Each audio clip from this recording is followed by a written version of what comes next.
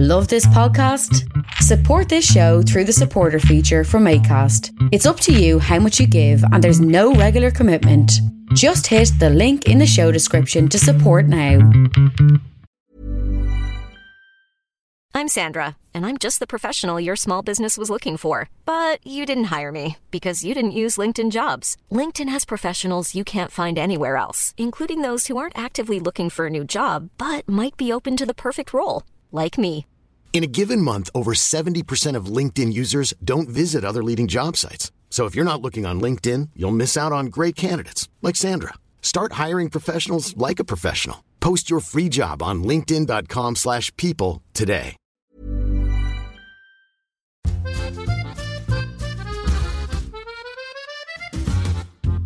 Welcome to Ambridge on the Couch, an in-depth look at the Archers with me, Harriet Carmichael, and Lucy Freeman.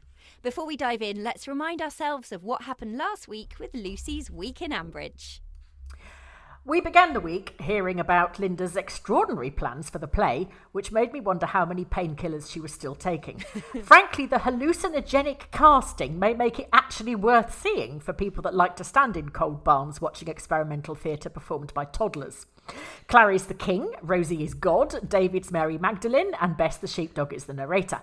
In a flight of fancy that left me breathless with the sheer audacity, Clary is now having speech lessons from a silent character. Just to add to the surrealism, the village next door is having their own rival production. Why? Why would two villages next to each other decide to both do mystery plays? Most villages manage once every 5 years to do Dick Whittington or something, and if they're really organised, maybe a truly nightmarish performance of The Importance of Being Earnest, which is generally an excuse for the biggest, campest man in the village to dress up and squawk about handbags. Two villages 5 miles apart, both putting on mystery plays, is astonishing. And once again, the age-old question comes to mind. If the entire village is in this production, who is coming to see it? We went up Asda with Eddie and Mia the vegan, who is being treated by everyone else as if she's come out as a Satan worshipper. She is a truly remarkable child if she is honestly planning on cooking an evening meal for 3 adults every night for the next 2 months, and is unlike any teenager I've ever come across. Eddie and Clary aren't happy unless they've had meat 3 times a day, and Eddie dunks ham in his tea if they're out of custard creams, so I don't fancy her chances. Harassment turned up at Krusty's telling her he would be her messiah. If everyone else is being played by unlikely people, why do we have a young man in his 30s playing Jesus? Was Peggy Woolley already booked? He did also bring the welcome news that Philip has pleaded guilty. Good, splendid, terrific. If he dobs Victoria in, I do not fancy his chances. His knackers will be swinging from the flagpole of Borchester Cathedral any day now. Talking of knackers, Jade was going to green knackers for dinner. The bird's in the oven, announced Alistair. It was a cockatoo, his last call of the day, and the treatment hadn't gone well, so he thought he may as well recycle it. It's all right, though. By the sound of her, Jade likes a cockatoo. Maybe they felt a roast was the only thing she couldn't blow out of an orifice, I don't know. Anyway, she was horrid and we hate her, and let us cease this charade and ring Tracy, Jazza. Phoebe had a break from freelancing to shout at Rex about longhorn cattle. The rewilding project seems, if it's possible, to be even more chaotic and ineffectual now than when Pip was one of the triumvirate of Muppets.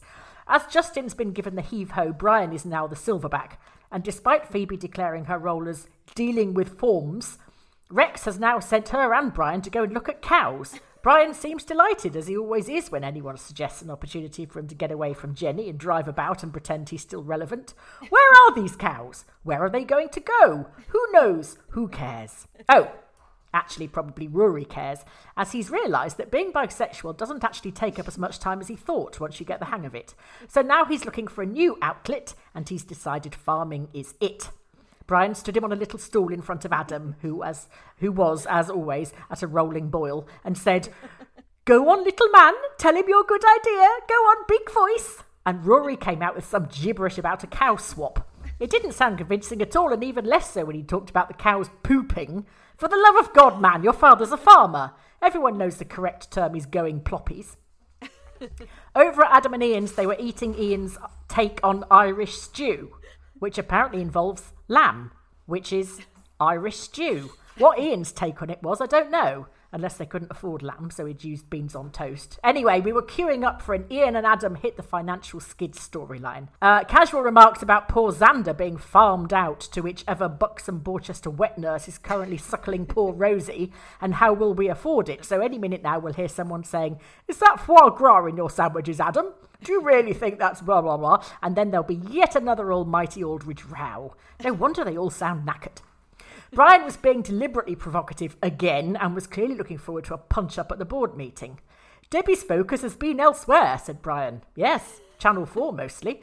Jenny usually backs me up, he said, but she hasn't said a word since March 2020. In other news, will people stop asking Eddie to infiltrate things? The last thing he infiltrated was the detectorists, and that ended up with him getting a set of Roman coins jammed up his nostril. The thing about being detective and spy-y is that you have to be unobtrusive. Eddie rolls up in a backfiring van and a hat with horns on. Plus, he's fiddled most of Borchester one way or the other. He may as well hire a skywriter. And in an episode that made me cringe and shout with alarm all at once, Kate and Adam went round to Alish's dressed up as a cat and a pig to drink a lot and tell her how to do parenting. Next week, Brian might pop in and give her a lesson in secrets to an equal marriage. Adam sounded excited, which was disorientating, but then he sounded drunk, which was just annoying. Krish was so alarmed he did the only thing any right-thinking person would do, i.e. push Peggy down the stairs and break her leg. Well, that's what families are for. The end. Yes. I know this week was a Kerry week. No, so there were lots of lovely funny bits, like Jimus saying about gerunds and... yes, and all the Mia stuff, about what's in vegetarian lasagna, despair, vegan lasagna. And the funniest, my highlight of the whole week, when Clary was like, what, blind sex, what's it? Yeah. And at that point I thought, why do I, now Kerry Davis writes for the Archers, why do I even bother doing Shambridge?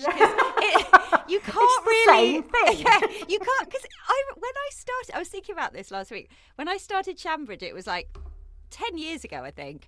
And it obviously can't have been that funny because it was quite easy to parody. Yeah. But now you sort of they get there before you do. Totally. You can't make the jokes. You can't add any innuendos because they've happened all week. Yeah. And it really struck me this week that it's changed a lot, hasn't it? The writing is much funnier. Yeah. I think that's come as a result of possibly, I know this sounds ridiculous, but partly because of the tweet along. Because we were so alert to the comedy, and actresses like Charlotte, who plays Susan, they're sort of the Victoria Woodness and the comedy timing of some of them is just, and Kate Perdita Avery, who plays Kate, and all that. They're such good comic actresses, and Susie Riddell, obviously, who plays Tracy, who's a comedy masterclass. They were so wasted before when there wasn't funniness in it. Yes, they're so, well, not easy to write for, but they write it themselves almost, don't they? The delivery of it. Yeah. Everybody, and I suppose the characters are much more contrast. Like having Jim and Jazza is just such a brilliant partnership, isn't it? Yeah. But there were loads of funny lines, funny scenes this week. I got genuinely cross with Jade. I got really upset with her because she was so horrible to Jim. But you just said, I can't remember what you said in your monologue, the fact that we all hate her. Yeah. Part of me was like, I do see where she was coming from. I mean, obviously, she was really rude. But, I think it was ever since Jim said something in Latin to her, the first time when she was doing her pasta tricks. And do you remember she got really defensive about it? And she clearly from that moment has just assumed that everybody's laughing at her, or that people like Jim would laugh at her because he doesn't think she's as good as her. I'm not excusing her behaviour, but I did see where she was coming I think from. She'd already decided that she didn't like them all. She didn't like anybody that was sort of, that isn't like her. Well, basically, she just wants to be the leader of the girl gang, doesn't she? Well, she's obviously got a really traumatic backstory, hasn't she? Oh, God, please, let's not find out about that. But also, we were like, oh, she's really old. And she's just like some sort of... Have you Googled her? No. She's stunning and beautiful and young. Oh, God. I couldn't believe it. And then I listened to her again, trying to fit her voice with her beautiful face. And I still couldn't really match it. Well, I'm not going to look because I've got an idea in my head of her being a leather-faced old fishwife, and I don't want to change it. Honestly, it'll be the most shocking thing you see in 2021. The reveal. Yeah, maybe don't do it. You might not sleep again. All right. She's stunning. But that was another bit that I hated. Cringy. You mean the baby shower? Yeah. It came so out of the blue, because you would have thought they could make a big, any event usually has a big sort of like run up, doesn't it? Oh God, and it was yes. like, well, it's got to be a surprise, and there's got to be nearly caught out by somebody saying something that they shouldn't have done, and then there'll be a hilarious misunderstanding. But did you listen to the sort of blundering sound effects? It sounded like they had sort of lorry loads of bottles. Yes, they sounded like somebody was backing up a bottle bank outside the house. And then when she was on the phone to Chris, and they were dancing, it sounded like an entire karaoke bar, not two middle-aged people with a bottle of, Veuve Clicquot. Absolutely. There are moments where you do wish you could actually see what was, especially watching Adam. I mean, oh God, he's so annoying when he's having a good time, isn't he? I don't know which I like least, actually. Adam being, I haven't got time, or being jolly. I don't want him to have any emotion because he just annoys me, whatever he does, basically. This week he played his two extremes, like evil Lord Dark Adam Voldemort, plus like, hey, having a good time, but they were sort of the same. Yeah. That's because his default setting is fucking irritating. So whether he just goes up or down, the default setting remains the same. It's just aggressive. Like, did you note the bit that I couldn't bear was when there was a phone ring, and it was supposedly Peggy texting. Okay, and he went, yours! Mask! Yes, it was. It was one of those that was like, all right. Keep your hair up. Quite picking up on the mood here. But I loved that bit with Rory. Brian is such an agitator. Oh, yes. He's got nothing to do, so he's just driving around with a big old stick, stirring shit up left, right and centre. Oh, and you could hear the pleasure he was taking in that, couldn't you? Yeah. And although Adam just basically then was like, put his sort of dark cloak on and sort of went, how dare you, Rory and Brian. But I mean, to be fair, all he had to say was, okay, why don't we discuss this later in the board meeting? Yeah, rather than just have it catapulted on us by, the intern who, Also, I don't know anything about farming. I could have come up with that. Yeah. And you probably wouldn't have used the word pooping either. They've got sheep and they've got nowhere to put them, and we've got a field. They could put the sheep in our field. Hooray! But I mean, why would you bring this up at a meeting if you hadn't discussed it with David Ruth at all? It was just, but I did quite enjoy I loved Brian's, indulging in throwing custard pies at Adam. But you would think, honestly, Brian Aldridge has got some bollocks on him. He really has. Considering the moral degradation that he has put himself and everyone else around him through, he still can't resist. He ought to be so unbelievably and permanently grateful that his family are still speaking to him, never mind respecting him like some flipping Dalai Lama. And, instead he just rips the piss out of all of them continually. But him and Adam have never got on, have they? I mean, no. But also, why is Adam there? Because Adam is definitely going to have a heart attack in about 5 years, unless he gets further away from Brian. Yeah. Closer. Yes. Move your family. Find Ian a hotel that. Yes. Well, you just move to New Zealand. Also, who is Ian cooking for? I'm really confused about all that too. He said, Grey Gables feels like it's been hollowed out, and I thought, well, it would do because it's empty. And it was blown up. Yes, there's a sodding great hole in the middle of it anyway, and it's empty. who are the people that are there? Who are you? What are you doing all day? Because he's clearly not furloughed. No, but also we know there are literally no visitors because Tracy's decided to save it, and Oliver's crying. So there's like one visitor a day. So Adam just needs to take over his leftover Irish stew that Adam couldn't finish, and in that'll Tupperware. do. I don't suppose you it's only I eat a lot of these, which is why I noticed it. But when Adam went to the baby shower, he'd taken bush de nata. Did you notice that? Oh, the way I assume he was saying pastiche de nata, or I call them pastiche de nata. Donata, yeah. It was like, Ian's made you some bush de nata. I was like, oh, what? Just say it as a normal person who isn't Portuguese would say it. My bush dash nata. And Kate had bought some baby shower music. What was that? How do you bring baby shower? And she got a bag of CDs in with the bottles. God. Surely you just put a playlist on when you get to Alice's and ask Alexa. To be honest, I mean, how can you have a baby shower with two people? It was just them desperate for a piss up and to go somewhere, wasn't it? That's all it was. Well, Kate just wanted to wear her onesie. Yeah. See if she still fitted into it after lockdown. It just sounded like, I mean, I hate the whole concept of baby showers anyway, obviously, because I'm a miserable old cow. But you know, it just sounded absolutely ghastly. And it did make me really cross because I have got friends who are alcoholic, and that kind of, if you offer someone an alcoholic drink and they say no, the answer is, what can I get you? Not, why?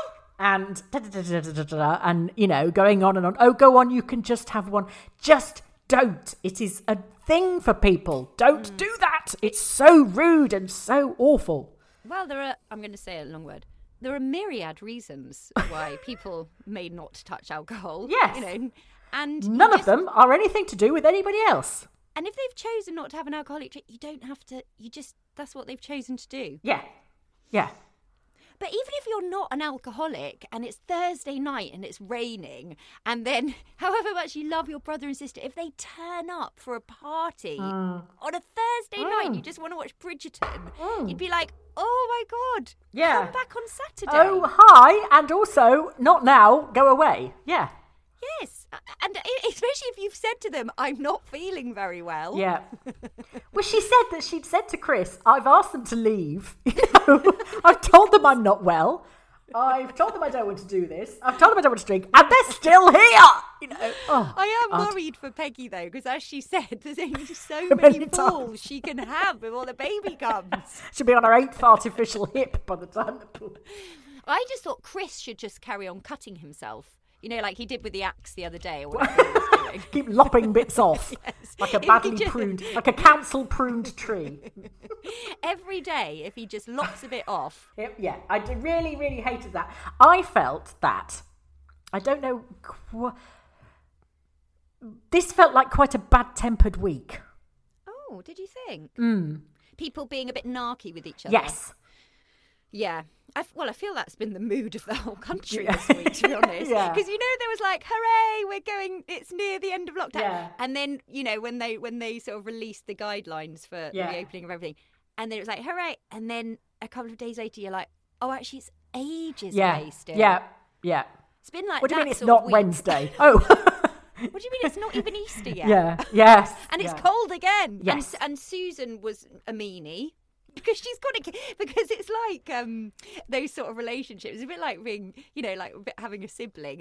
You're really nice, but if you've been nice to each other for too long, you just have to throw something provocative out there and cause a row.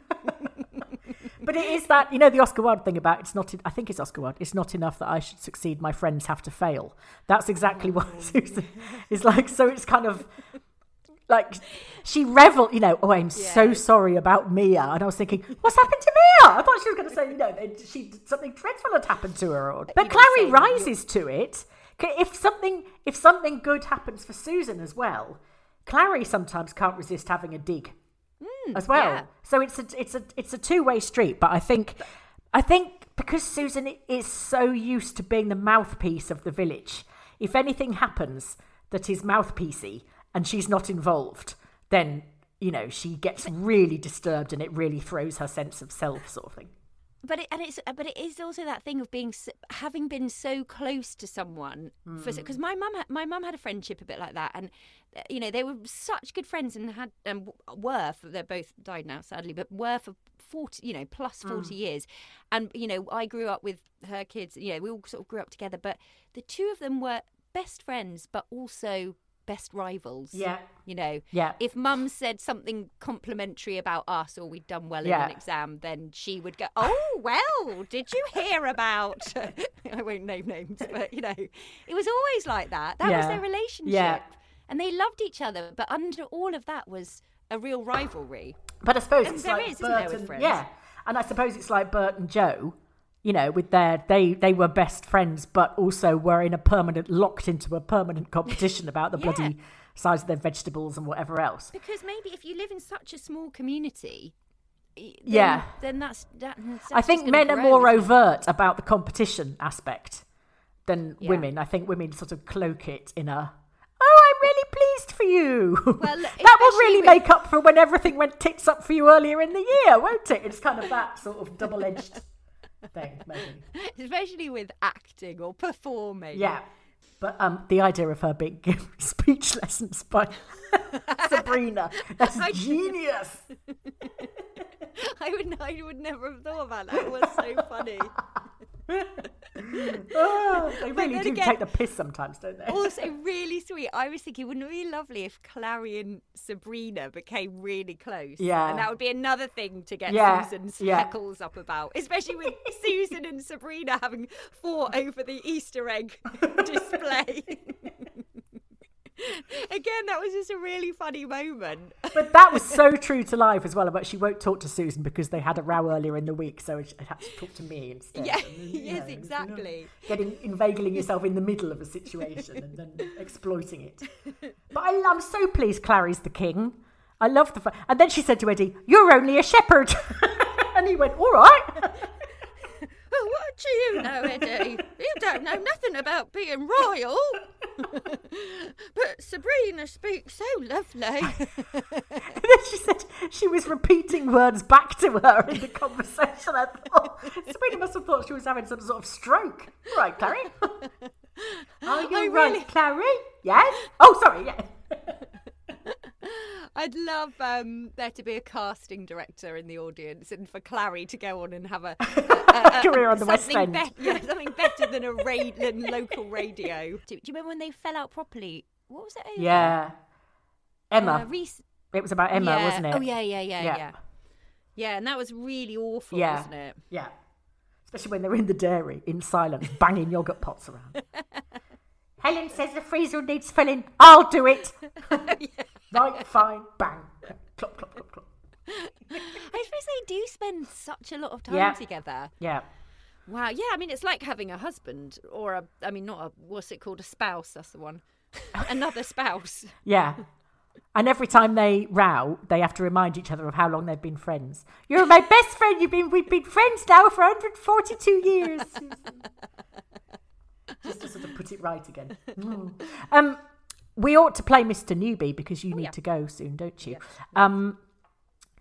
I have to say, I think he got hopelessly confused in this one. Oh, I think he went through that. You know what you were saying about learning a foreign language, where you feel like you've got to grips with it, and then you run across, or you have a sentence that makes you sound really proficient, and you say it, and then the person you're saying it to goes blah, blah, blah, blah, blah, back at you, and you have to go. You look sort of horror struck, and your heart sinks. Yes. And you suddenly realise that you're completely out of your depth. I think he's has been lulled into a false sense of security for the last couple of weeks.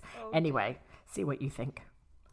We start the week with Susan having a condensed dig at Mia, veganism, Rosie, feminism and Clary's acting abilities. Rarely can no offence have meant so little, surely. She's not so much passive-aggressive as just plain old aggressive-aggressive, and eventually manages to piss off even Clary with her verbal diarrhoea. The Susan I know is naive and thoughtless and wrapped up in herself, but this seems like more than that. This is actively unpleasant and born, it seems to me, of bitterness. Is this about the radio show? Or was she always like this? In any event, it's not nice. In amongst Susan's unpleasantness, though, Clary names my next band for me.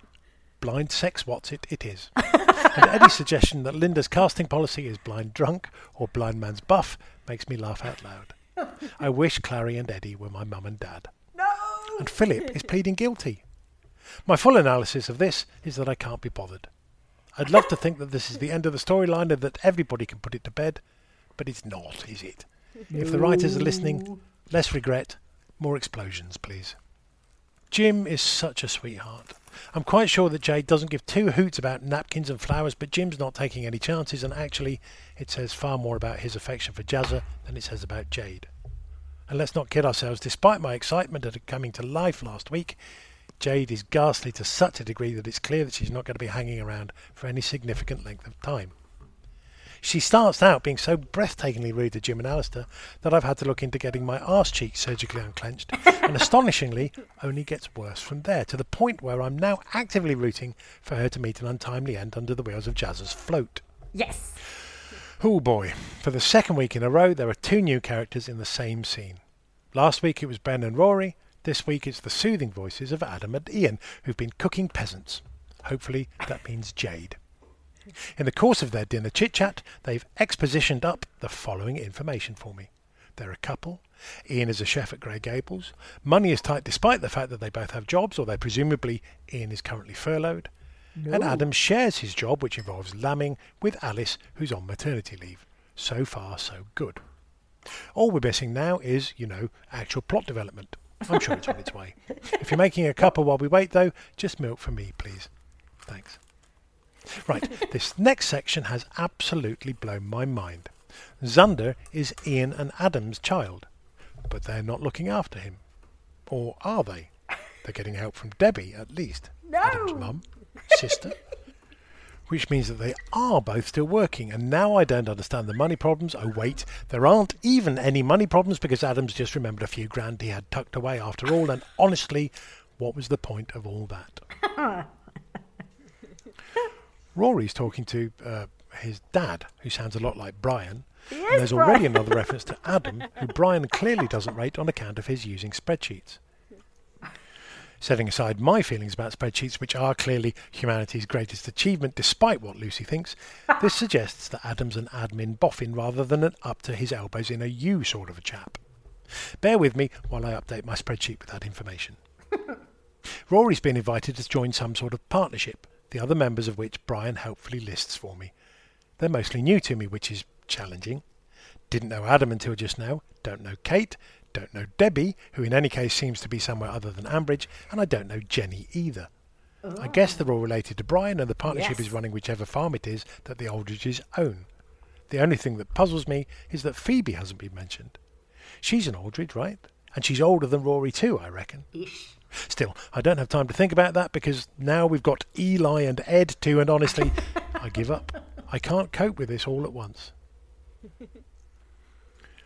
Okay, now we know what this enormous pile of Archer's spaghetti has been leading up to. A Brian-engineered sheep showdown between Adam and Rory.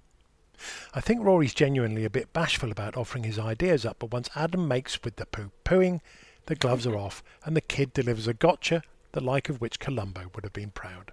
Oh, just one more thing, Adam. Interestingly, though, Adam calls Brian Brian. Up until now, I'd assumed they were father and son, but that little clue, plus the fact that Brian seems quite willing to toss Adam and his sheep to the wolves, makes me think that they're not. Whatever the relationship between them is, at least trying to figure it out is better than another week of bloody Philip. I was just thinking, what I really need, I was thinking, is another sodding new character. And here's Kate, being so bloody cheerful that I need to go and lie down, and it sounds like that's exactly what Alice would like to do, given half a chance, even if Ian has made some bush-taish for her. Kate's one-woman jolliness carpet-bombing campaign does at least clear one thing up for me, though. Adam, Kate and Alice are siblings, and if you were listening last week, you'll know this means that it's only a matter of time until I mistakenly tried to pair them off. To finish the week, I have a confession to make. As you know, I haven't been listening to The Archers for very long, and if I'm honest, I only really started because Lucy asked me to. But I will admit to you all here and now that I was properly horrified, like my stomach gave a lurch when they tried to get Alice to have a glass of champagne. I think The Archers might have got to me. Time to step away and take stock of my life, maybe. Yep. No. Yep. No, not step away from the Archers. No. But, you know, it's not real. Yeah. You have to adopt Harriet's approach to it, which is, yes, but think of the drama! Whereas I'm rocking in the fetal position, panicking about somebody... Yes. But you know what's funny? As Mr. Newby was doing his bit, my friend just texted me, and he's like a part-time Archers listener. Okay. You know, it's sort of no. He just texted and said, I'll change the bad language, but who the fig is this annoying Alice character? I need her off the show, please. bet you can do her voice really well. But he's right on both counts. But he says he's never heard her before. He's been listening for years, but, you know... Alice? Yeah. But actually, she's never had a big storyline, No, has she? she hasn't. So you probably wouldn't have noticed her. Well, most of the time she was just clopping around on that bloody horse, wasn't she? Yeah, exactly. Just being a little girl, really. Yeah. Or pretending to do an engineering job. Yeah. But poor Mr. Newby getting genuinely upset. Yeah. I mean, I sort of did, but I knew it was all going to be fine. But at least it's confirmed for me that she is not drinking. Yes, and I felt that too. That was really important, So actually. I liked that, and I thought, now I'm really willing her not to, you know, and I hope it's all right. Yeah, and it did actually genuinely make me see how awful it must be. Like, you know, imagine being trapped in your house and it's like there's sort of fires burning everywhere. Yes, yeah. And, you know, you can't And escape. she knew exactly where the bottle awful. was. She said there's a bottle in the kitchen, you know. Shall we have a quick stab at explaining the Aldridge family tree? Good luck with that, Lucy. Right, are you going to start your Ricardo order? You are, aren't you? Right. See you in 30 minutes. Yep. Okay. Basically, Mr. Newby, Brian has fathered half the village. The only people that appear to have escaped so far is Peggy Woolley. Brian married Jenny. Jenny already had a son that was Adam, whose father was a man called Roger Travers Macy. Is that right? I'm busy ordering potatoes. Oh, shut up. Brian is Adam's stepfather, which is why he calls him Brian. Jenny had another child called Debbie. Debbie isn't Brian's, is she? Well, I always assume she is, but you're right, she's not. They're just very close. Yes. But yes, so she calls Brian Dad, apart from when she's cross with him when she calls him Brian, just to confuse things. Who's Debbie's father? Oh, who is Debbie's father, actually? Oh, God, I don't know. I'm not is sure it not Jenny the same does. father as Adam? Yes, I think it is, yes. Yeah. Brian, Debbie is played by, what's the bloody hell's her name? I've gone blank. Tamsin Greig. Tamsin Greig, who's in Black Books and Very is famous. always on the television, which is why they had to make her move to, where has she moved to? She's in... I want to say Serbia, but I don't think she's there. Somewhere like she's in Eastern Europe. Somewhere cold and dismal. That's where she is. She only phones in. Yes. So basically, she hasn't spoken for years, and all we ever hear of her is do do do do do do as Skype tries to hook up. She does do like once a year. Yeah. And the whole world rejoices. But she literally phones it in. But she still somehow, even though she's only phoning in, still somehow adds this sort of quality and magic to an episode. She does. She's going to be a dame, isn't she? I can see her. She's going to be the new Harriet Walter or something. But she was the first one to spot Alice's incipient alcoholism. She's sort of family glue, Debbie. She can generally talk to all of them in a sensible way and get them to see sense when all the Aldridge egos are running rampant. Rua is Brian's son from his mistress Siobhan, who died, and he ended up asking Jenny, or in fact Jenny just volunteered because she's mad, to look after Rory as and bring him up as her own. So Rory knows his history and he knows all about his mother and everything, but he calls Jenny, but thinks of her as his mother, I think. And I know maybe Mr. Newby might have heard that episode where Rory turned 18 and opened the letter from his mum going, God, I love you, Rory, or something. It was really awful, wasn't it? Yes. Your mother is here and, Yeah. You're in my heart. And it was really, actually really, really sad, wasn't it? Apart from you said it was awful. Did you mean awful moving or awful? Or both? I think awful. Probably awful. It was only awful not moving awful because we didn't actually hear her voice. Yes. And she had a sexy voice, so we could have done with hearing it. She sounded like that woman that does, these aren't any cocktail sausages. These are waitresses. Dervla Kerwin. Yeah. Yeah. No, what they should have done was made it like a movie and just put a sort of like, twinkly soundtrack on and gone, Dear Rory. Yeah. And had a whole episode of Siobhan. It's your mother here. Oh, you've made my toes retract. Stop. Tell Brian I never loved him. But then when they were doing the hung lockdown, like a hamster. Did you hear when they did like archive episodes over lockdown? Didn't they? I think. Yeah. Do you remember they did sort of themes, and then they had one, didn't they, where Siobhan and Brian were having it was like the beginning of the affair, and they were at the Hunt Ball, right? And it was all, and she was like, you could tell she was like super sexy, and she was in like this sort of silky green dress, and Brian was dribbling all over her. It was a bit grim, but it's a shame she died and can't be brought back in. Yes, that would be a stretch. Now, Phoebe is an Aldridge because she is Kate's daughter. And Roy's daughter. So why isn't she anything to do with the farm? Well, she's not Brian's. Don't you have to be in the sort of generation of you need to have the children, not the grandchildren. The produce of Brian's loins, is that what you mean?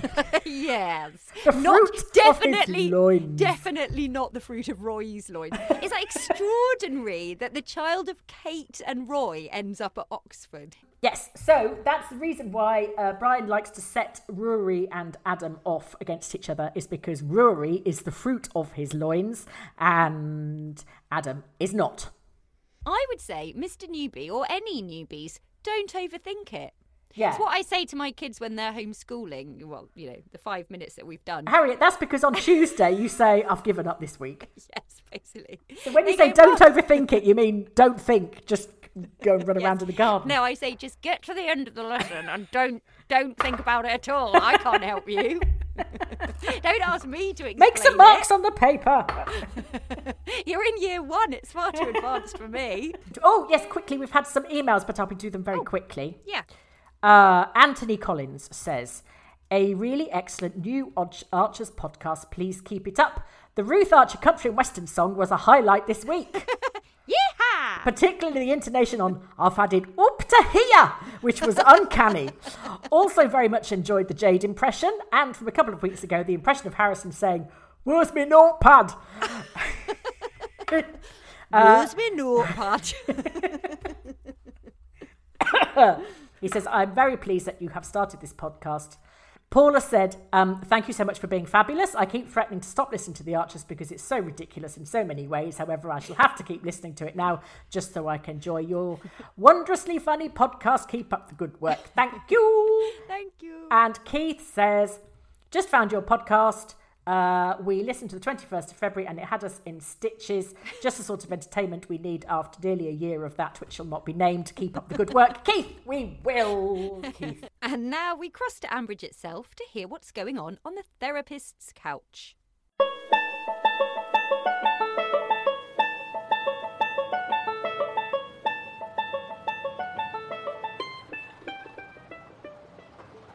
Who have we got today? Kirsty, I can't read the surname. It looks like Moss. It's been scratched out anyway. I don't think I should be here. Oh, well, therapy is a big decision. I don't mean in your bus. I mean in Ambridge. Are you feeling trapped? I mean, I think lockdown's making many of us feel... No, let me start again. Have you met Natasha? Welsh woman, massive heels, false eyelashes, fake fur gilet. Oh, yes. No, I mean, I can't disclose information about other clients. Oh, whatever, I bet you have. Anyway, she's married to an idiot. He makes sausages, but he's forgotten about that at the moment, and he drives parsnips around instead. Anyway, I nearly married him after he got me arrested for trashing crops, but he jilted me at the altar in front of the whole village. And you know, hilarious as it seems now, I actually thought, phew, things can only get better. And they didn't? No, because what happened then was I married what I thought was a bird watcher who did charity work. Turns out he's a slave trader. Good Lord. Yeah. 1 minute we're watching Blue Planet on the sofa by the flickering light of his flashing Rudolph. Of his what now? And next minute, he's being carted off to prison and I'm being put in a police car halfway through my big narrator bit at the Lower Loxley Christmas play. It was so embarrassing. Not least because half the audience thought I was leading them to the next bit of the show and tried to get in the car with me. That sounds difficult. Well, to be honest, it made it about 700 times more interesting than most Ambridge Christmas productions, but it didn't do much for my reputation in the village. Half of them won't come near me as they think I'm going to drug them and then they'll wake up on a building site in Swansea. Do you work? Are you happy in your job at least? Well, I used to be head of flip-flops at Grey Gables. You know, counting them, deodorising. It was relatively stress-free unless I ended up with an odd number. And then I took on a role training children to drag shopping trolleys out of ditches and pull little black bags of dog poo out of hawthorn bushes. That was slightly more high-powered, obviously. But then I thought I was moving, so I gave that up too. Any friends and family? No family. I'm not allowed one because no one else can do this accent. I have a friend, though. 2, actually. Helen and Roy. Well, 1.5. Helen's great, as long as I don't do anything she doesn't like, and Roy's great, as long as I don't do anything at all, because people doing things frightens him. Kirsty, this sounds very draining for you. What keeps you in Ambridge? You've been jilted here, you've narrowly avoided arrest, you've had 2 unfulfilling jobs, you've got 2 half-hearted friends, and now your marriage has broken down, so whatever it is that's keeping you here must be huge. Blimey. So what is it? What's keeping you here? Well, you know, I'd never thought. About leaving? Yeah, I mean, I could, couldn't I? I could just go. I don't need to be here. In fact, I don't know why I am here. It's been absolutely shit, hasn't it? I don't like farmers. I hate sheep. The only time I went wild swimming, I got covered in toxic waste.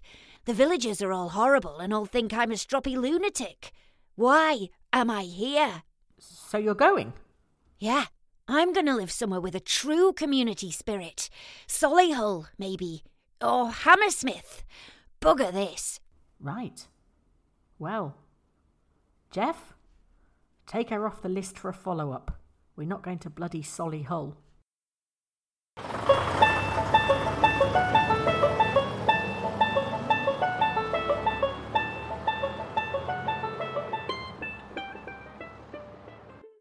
Yes, and Xander is Adam's son. Sorry, I've just remembered that there's one more note I made. I just put Xander query. That's why. In about 10 years, he'll have a voice and yeah.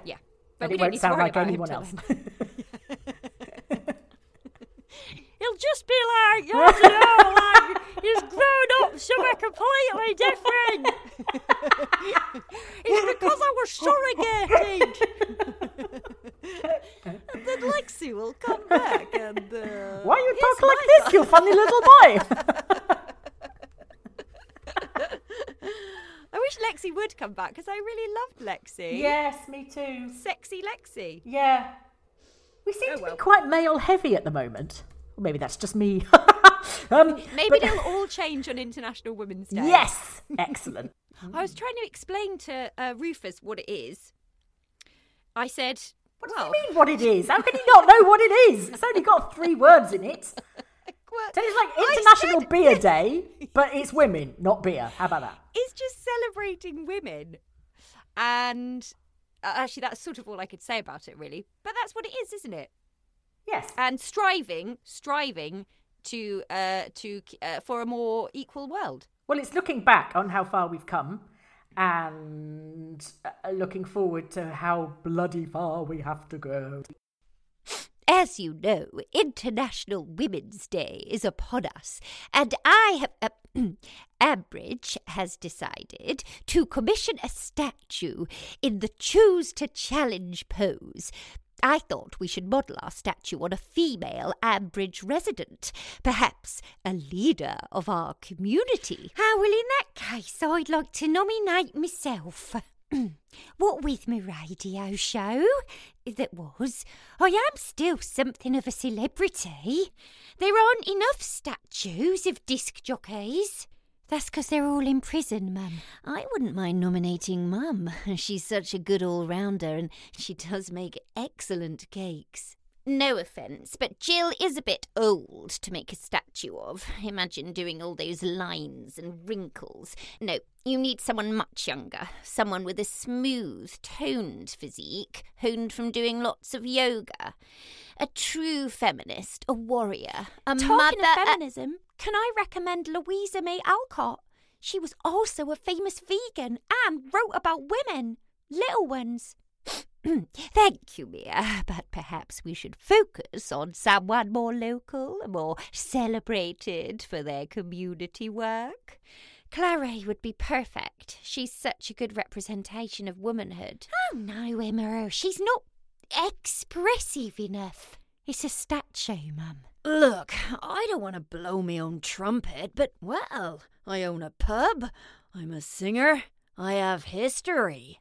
History is the last thing we need associated with our statue.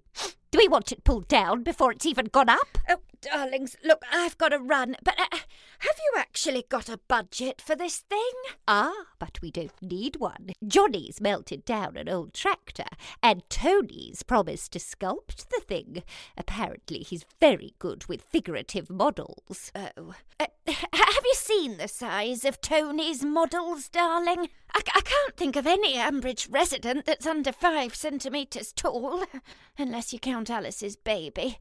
But look, why don't I just take a photo and we can all do the Choose a Challenge pose together? Ready? 1, 2, 3, cheese! Lillian, I feel a bit offended by that word, actually. Can we do the photo again, please? Aww. I don't know what to do because I haven't heard it. So, anyway, that's that. There will be another podcast up next week. So subscribe to us on iTunes and you will never miss an episode. If you'd like to get in touch with us, you can email ambridgeonthecouch@gmail.com. We are... ambridgeonthecouch@gmail.com. I've now got an image of Xander dressed like Jimmy Clitheroe. We are on Ambridge on Twitter, or you can follow Mr. Newbie on Twitter @NewbieCouch. And in the meantime, it's goodbye from both of us. And have a lovely week. Bye!